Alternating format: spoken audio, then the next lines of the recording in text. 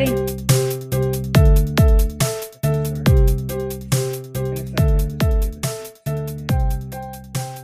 Hello, and welcome back to the latest episode of Soaring to New Heights, where we discuss global experiences with faculty, staff, and students here at Boston College.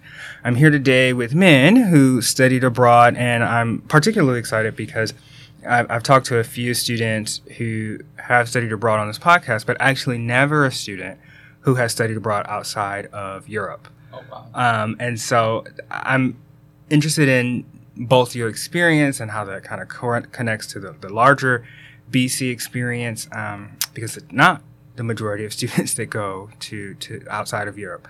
But I want to give you a second to introduce yourself to everybody and talk a little bit more about where you studied abroad. Okay. Hello, everyone. My name is Min Kim.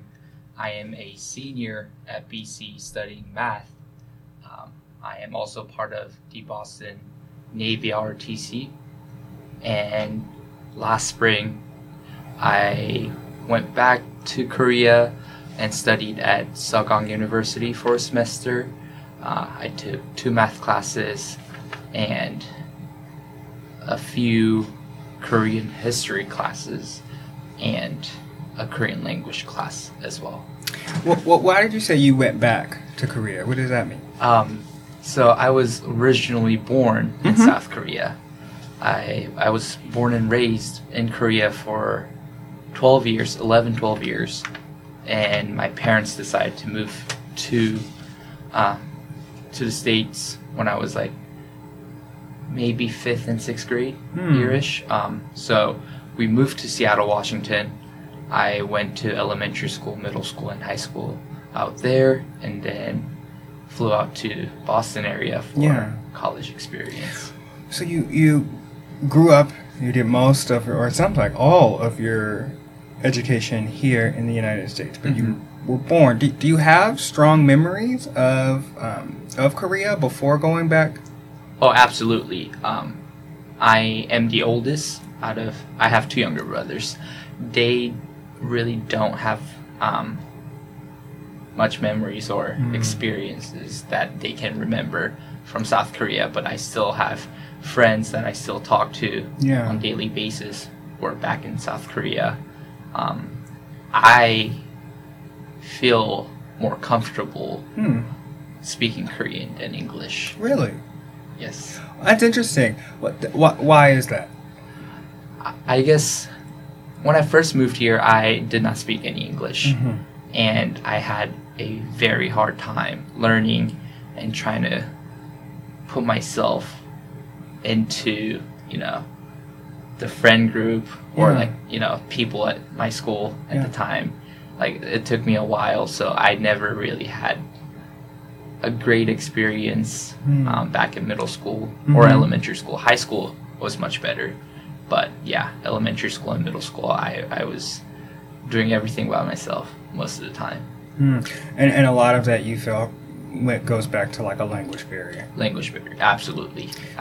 So even though you did the vast majority of your education here in the U.S., presumably in English, you've been able to maintain your Korean language skills from childhood.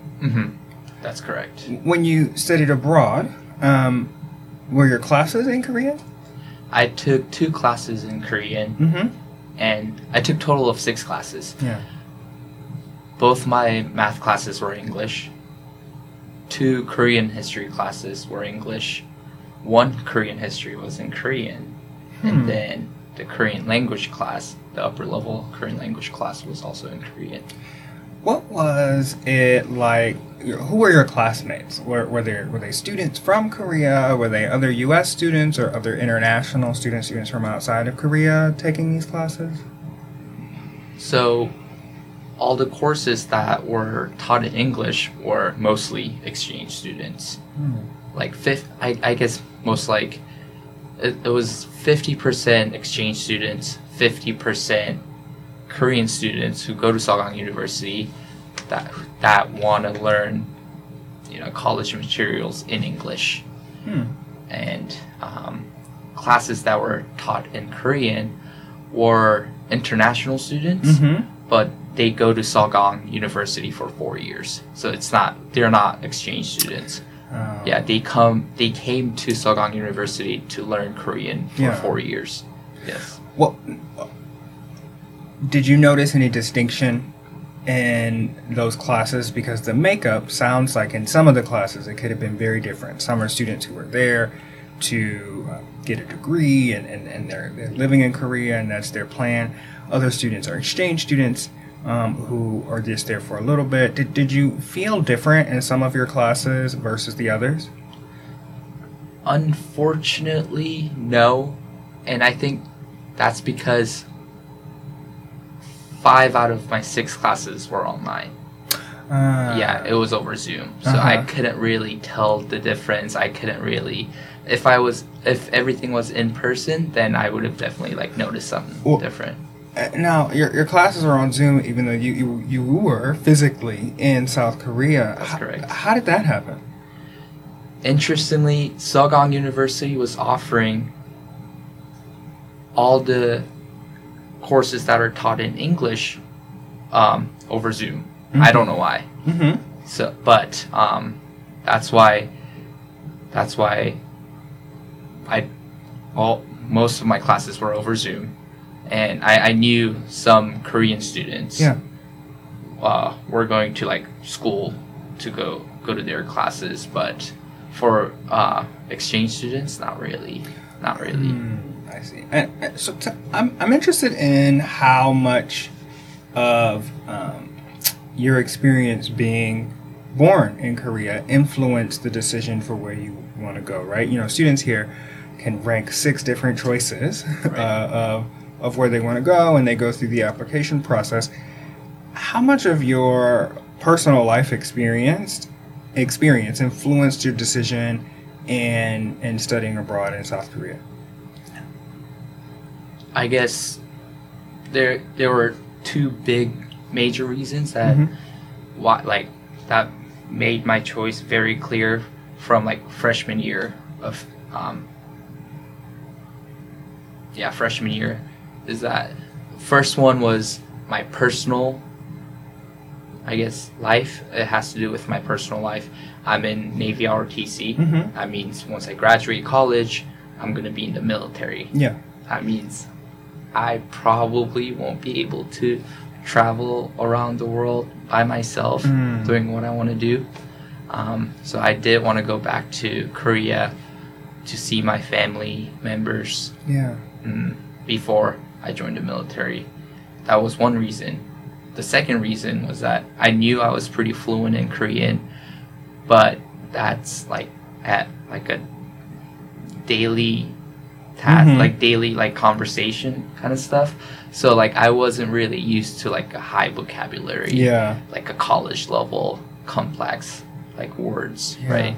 So I did want to go to Korea, immerse myself in a Korean university, and trying to challenge myself to learn those like terminology and like talk in Korean, write essays in Korean, read articles in Korean, and which I did. So and how was it? I mean, I think that you bring up a good point. That there are often a lot of Spanish speaking U.S. citizens, people who heritage speakers is a term that people will use to discuss people who grow up speaking a language at home or even watching TV, but you know when it comes to school they realize sometimes, I never like learned how to write or read in a more complex way. What was it like for you going from kind of what you're saying, like the Korean that you use on a more daily conversational basis to a more complex use of the language? I was like pretty confident going to Korea. Then it hit me when I had to write my first essay. That took a very, very long time. Going back to my freshman year at BC, I had a hard time writing essays in English. I would like jot down my thoughts in Korean and trying to like translate that into English, make my bullet points, and then write my rough draft, whatever. But when I was in Korea, I was doing the total opposite. Really? Interesting. I would start like jot downing like my thoughts in Korean, and then I would get stuck at one point, and I'm like, I can't think of a word in Korean, and I would just write an English word down, and then later on I would translate that into Korean. So I guess I realized that I was pretty fluent in Korean until I went to Korea. Yeah. And realized, maybe not. What was the transition like from the beginning of the semester to the end, though? Do you feel like that there was a difference in your Korean level? I guess in terms of like reading high-level articles and writing, essays, like things like that, absolutely. I was more comfortable, definitely. Yeah. More comfortable.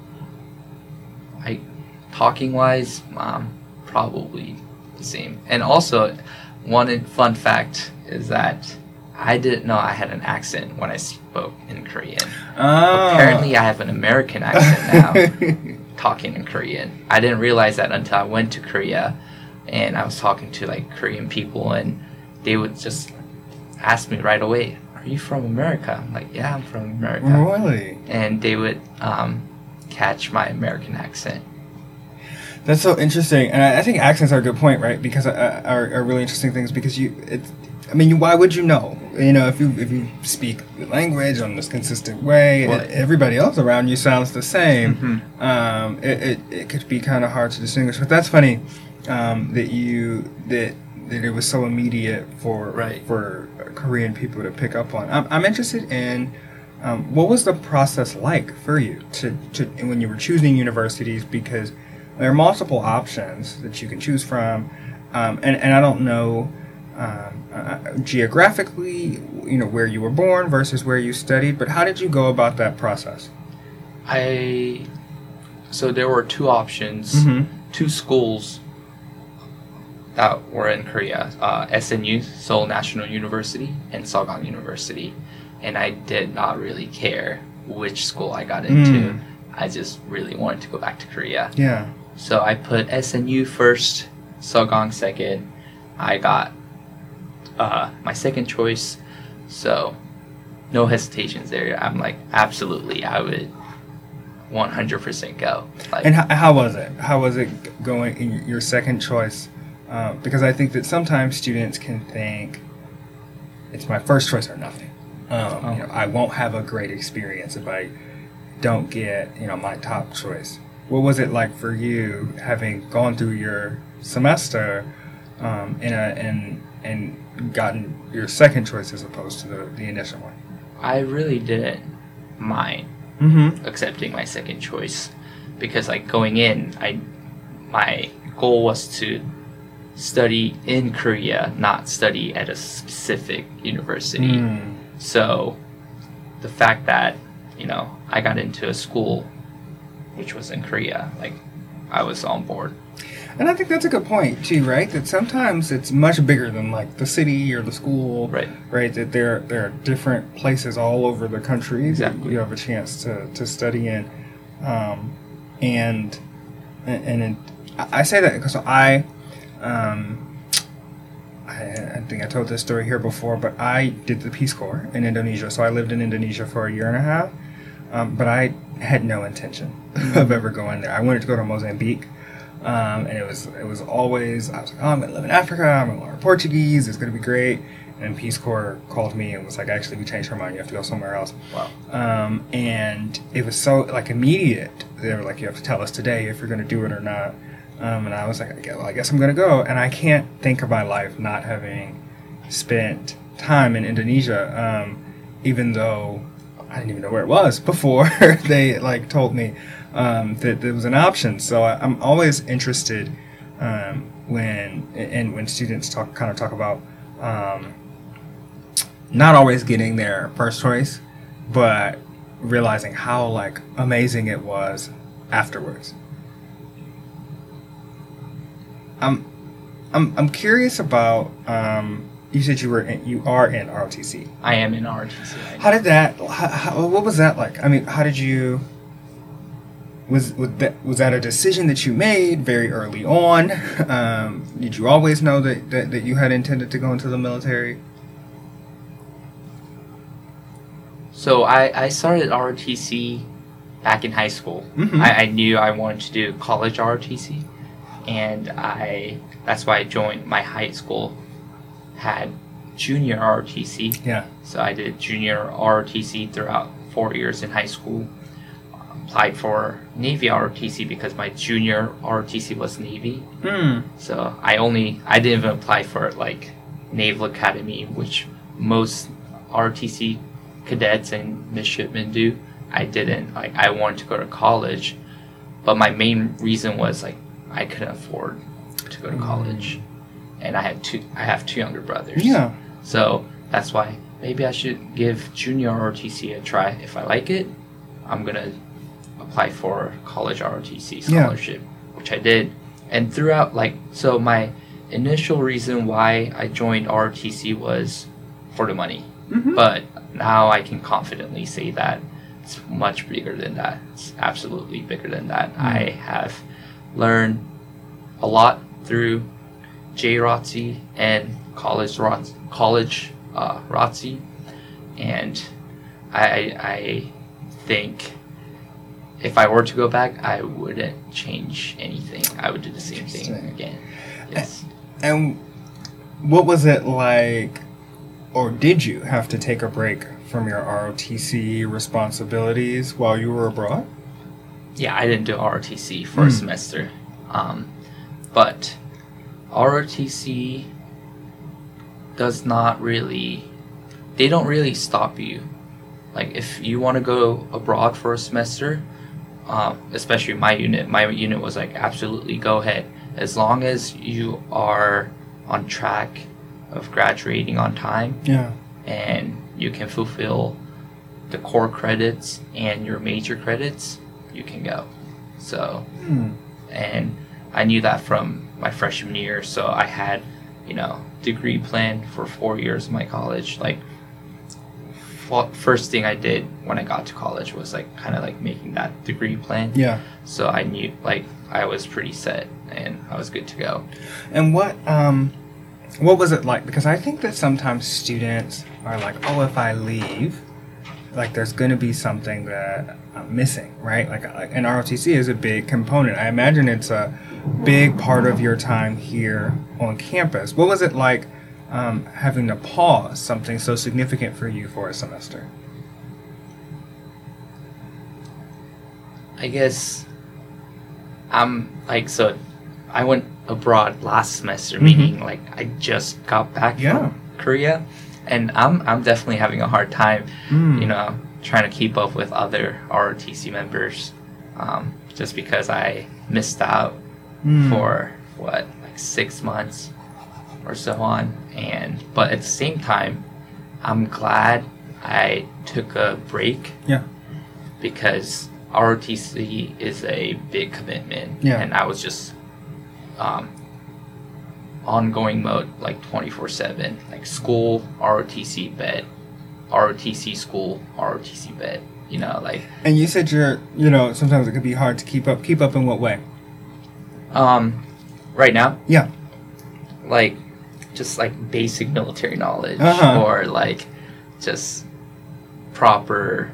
I haven't worn my uniform for almost a year now, so just getting back to that routine, waking up early again. I didn't really train while I was enjoying myself back in Korea, so PT wise, keeping up with everyone, and just general military knowledge that I just didn't have to think about. You weren't really working on.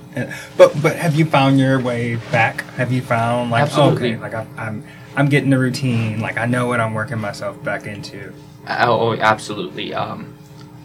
Because I took such a long break from ROTC, and I was able to spend a lot of time with my family members there and then enjoy myself. By the end of my study abroad time, I was ready to come back. I was very motivated to come back and just finish my senior year strong. Yeah. Yes. You mentioned your family a few times actually, and it seems like that they're a really big component of your life. What was it like for them, knowing that you were going to go spend, I mean, I imagine that's the longest amount of time you had been in Korea since you moved. Yeah. What was it like for them knowing that you were going back? When they found out, they were very excited. And because my school was fully online, except for this one class, I did most of my classes at home, traveling to different family members' house, here and there, throughout 6 months in Korea, and it was good to spend time in Korean holidays in South Korea. Like, probably I celebrated Korean New Year's for the first time in 10 years, which was absolutely amazing. But you remember being able to do it as a child. Yes. Were there things that were different, like, that you might remember as a child, and then you come back to Korea and it's kind of like, wow, this is not exactly how I expected things to be or how I remembered things would be? I guess I try to go back to my hometown. And my town was much smaller than I expected. Interesting. As a kid, everything looked so big. Yeah. The alleyway, the buildings, my elementary school, they were all so big. I went back, I'm like, holy crap, why are they so small? It almost feels like they shrunk. Yeah. But other than that, I remember I love Korean food. And, going back to Korea, absolutely A game on every single restaurant I went to. What do you miss most? And not only what do you miss most, what is the comparison like between... there are a ton of Korean restaurants, particularly in this part of the city. I'm curious what your comparison is like between what you can get here in Boston, or it's particularly closer to BC, and what it was like going back to Korea. I guess the biggest difference is price. It's much cheaper. Everything's much cheaper in Korea. Yeah.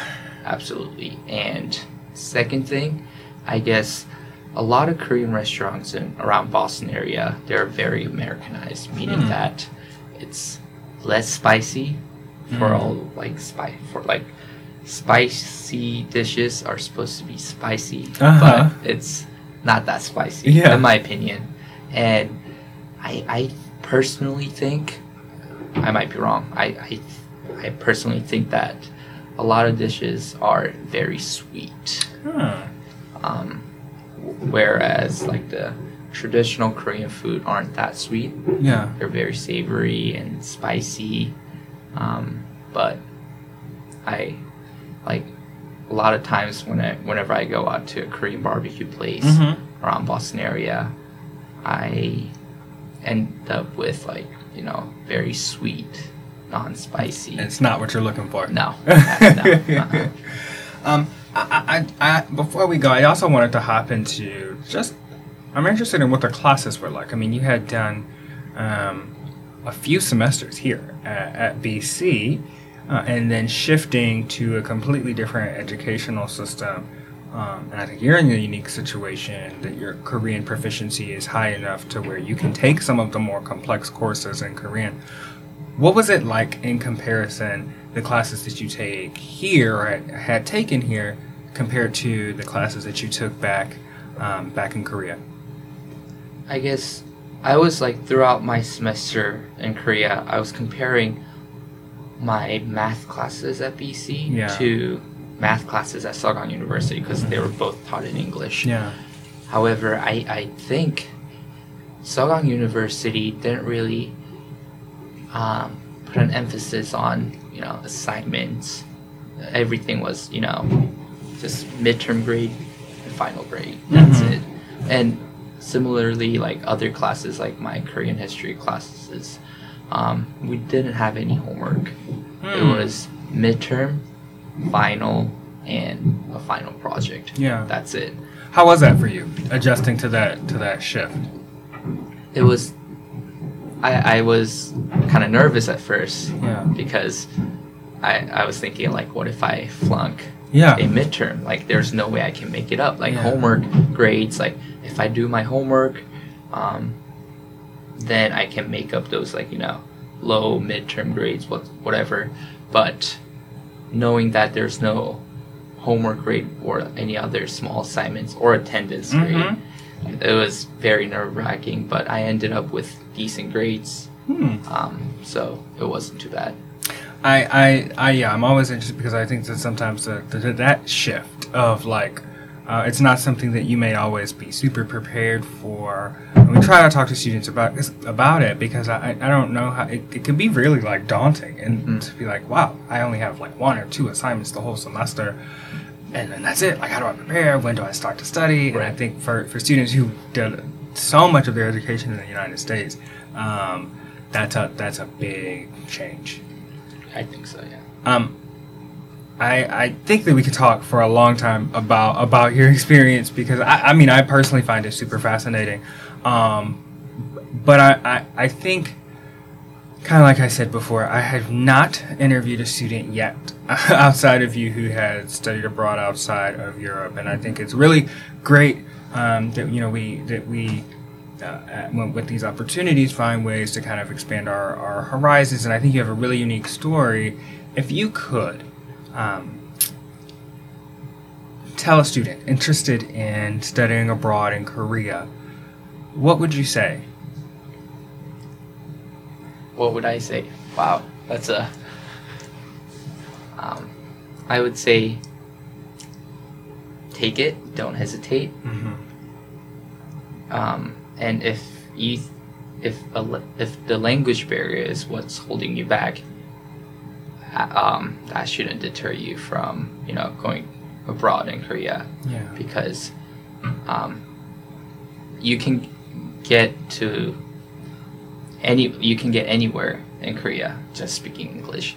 There are a lot of English speakers out there, and if you want to try to get away from, if you want to immerse yourself in a culture that is very different from American culture, I think going to Korea, not just Korea, but like going to a country in Asia is a good way to approach that.